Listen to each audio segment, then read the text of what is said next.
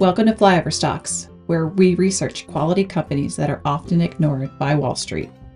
Join host Todd Wenning as he delves into the stories behind often overlooked businesses and shares his thoughts on topics that matter to long-term investors. References to charts can be found by visiting flyoverstocks.com, where you can also sign up for the latest Flyover Stocks content. Speakers may own shares of the companies discussed.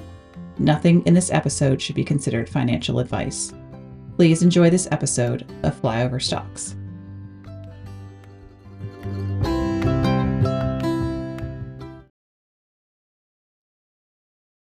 One investing trait to rule them all. Published August 23rd, 2023. 10 years ago, I wrote a blog post reflecting on my first decade in the investment industry, identifying 10 lessons I learned to that point. I'll spare you a list of 20 lessons now that I've recently passed the 20-year mark, but I'll share one insight I didn't understand earlier in my career. Earlier this year, Jason Zweig wrote an article outlining what he believes are the 7 virtues of great investors. They are curiosity, skepticism, independence, humility, discipline, patience, and courage. I can't disagree with any of those virtues, and Zweig is spot on that they are the traits shared by great investors. What I believe sits above them all, however, is discernment, the ability to accurately assess and judge circumstances for which there's no apparent correct choice. Here's what I mean. Patience is usually a virtue in investing, but there are times when impatience is more prudent. In his 2009 shareholder letter, Warren Buffett lamented a missed opportunity to invest in corporate and municipal bonds during the financial crisis, noting, quote, "I should have done far more. Big opportunities come infrequently. When it's raining gold, reach for a bucket, not a thimble," unquote.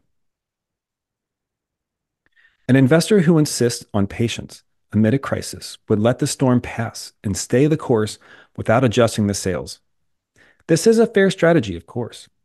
Discernment, however, is recognizing when it's time to be impatient and seizing upon a rare opportunity. It's knowing when to reach for the bucket instead of the thimble. Upon reading Buffett's quote, my younger self would have said, "Ah, yes, that's brilliant. I'll be sure to get aggressive during the next panic and bring my bucket." But older me knows better. I've been through a few panics now. Panics have the annoying feature that they contain a kernel of truth. The global financial system really was on the brink in 2008. March 2020 really was terrifying. In the moment, it's hard to tell whether the panic is justified.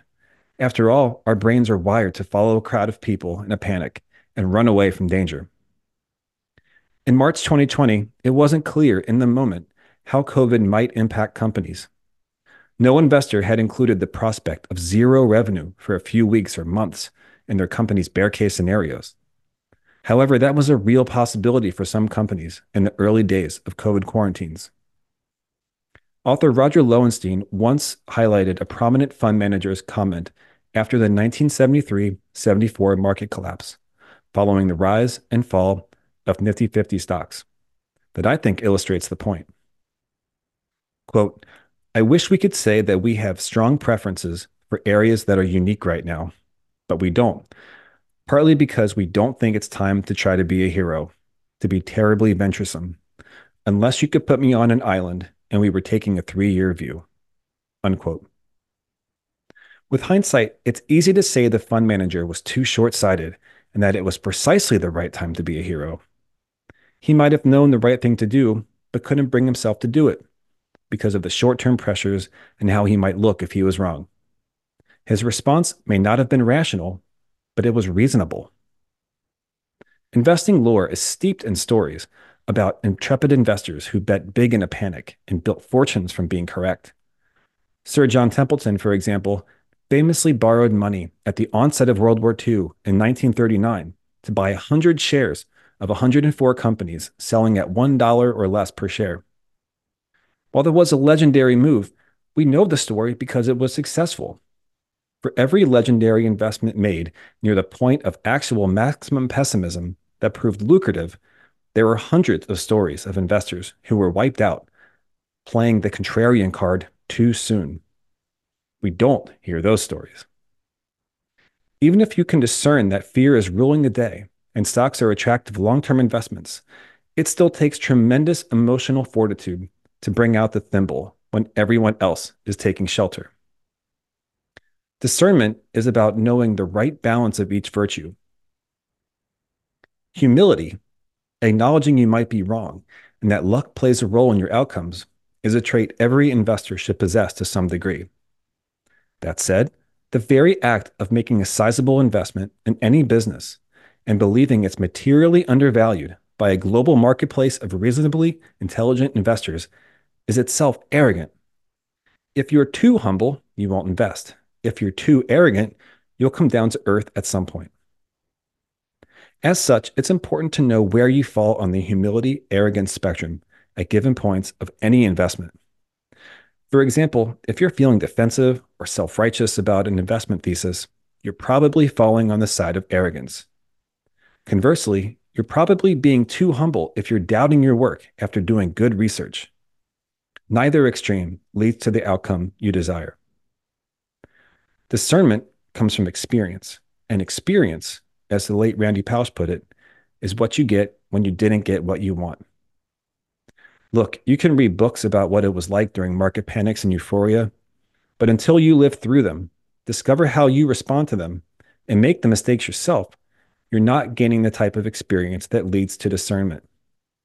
The earlier you start managing money, your own or someone else's, the more opportunities you'll have to gain wisdom and discernment. Following the market and commenting from the stands isn't sufficient. You need skin in the game to feel the emotional and mental toil it can take and learn how to work through it. I'm fortunate to have been an investor for 20 years. There's always something new to learn. I've been surrounded by intelligent and driven investors in all the places I've worked, and the experience of following the markets has taught me a lot about myself. Hopefully, it all leads to better discernment in the coming decades. Stay patient, stay focused. Thanks for listening to this episode of Fly Over Stocks. We'll see you next time.